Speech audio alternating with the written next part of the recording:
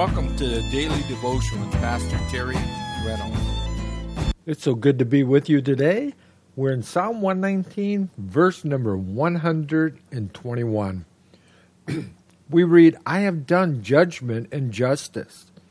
Leave me not to my oppressors. You know, he is now crying out to God and saying, you know, he's been trying to do things that's pleasing to the Lord. Even as we saw how in the last verse, how yesterday we saw how he was trembling for the fear of God because he knew that God's word is so true and that the God that he was serving was the God of Genesis, from Genesis chapter 1, verse 1, in the beginning God. And so that put a great fear in his heart that he knew that God was a holy God and he sought for us to live for him in a way that our lives would be pleasing to him and to trust his word. But it was living in a world that was in such rebellion against God.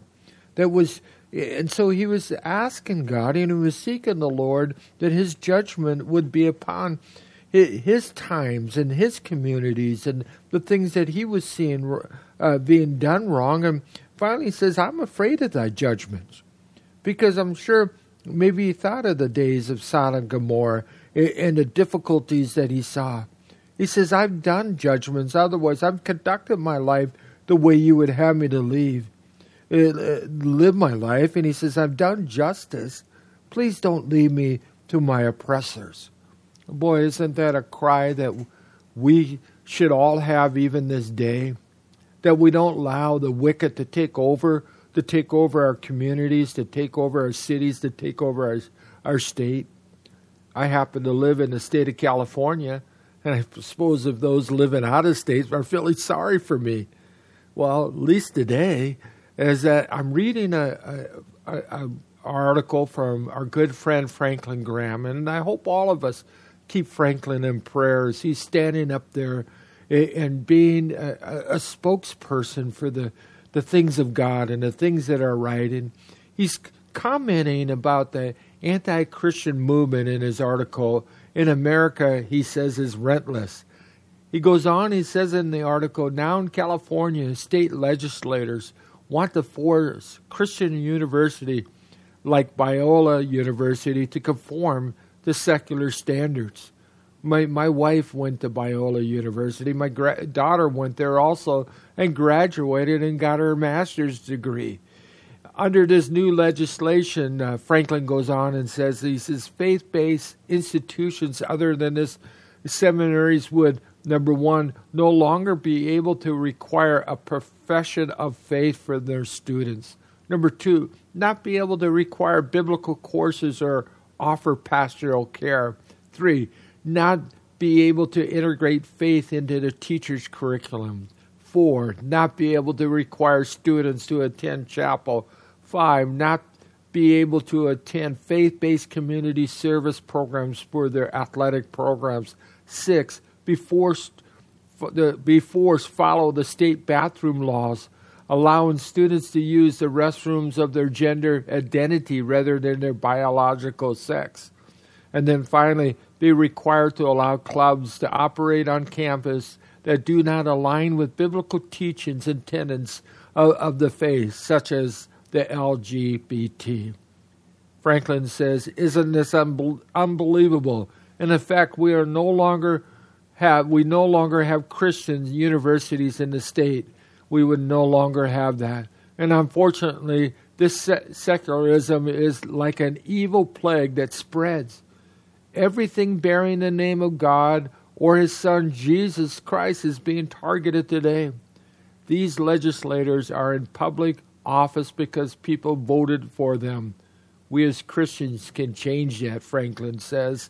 That's why it's so important that we pray and know who we are voting for and what they stand for.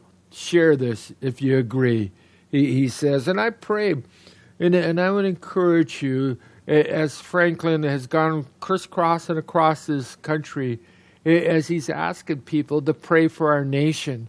I believe that we need to be praying. We need to be praying In our case, for the state of California, that God would do a mighty work within our state. Here we see where the psalmist saying, he says, lead me not to my oppressors. Who are the oppressors today, of the day? Well, a lot of them are in a place of power, and even as they were at the time of the psalmist, where they tried to force upon them their thinking and their views and their values that go that are truly contradictory the things of God. We as Christians, we need to pray for wisdom, have opportunities to speak up, to let our voice be known, and be a light amongst that world that we live in for the gospel of Jesus Christ. As you can see here today, I'm a little riled up when I think about the state that I live in. And the university that's not only a few miles from the house that I live in right now, how they might one day be forced by the legislation in California to now become a secular university. Once you pull the Bible out, once you pull faith out of the university, then what's the difference between that university and any other one? I pray that Biola and the other Christian universities in our state would continue to be a light to our young people, to be a light to our community of the gospel of Jesus Christ.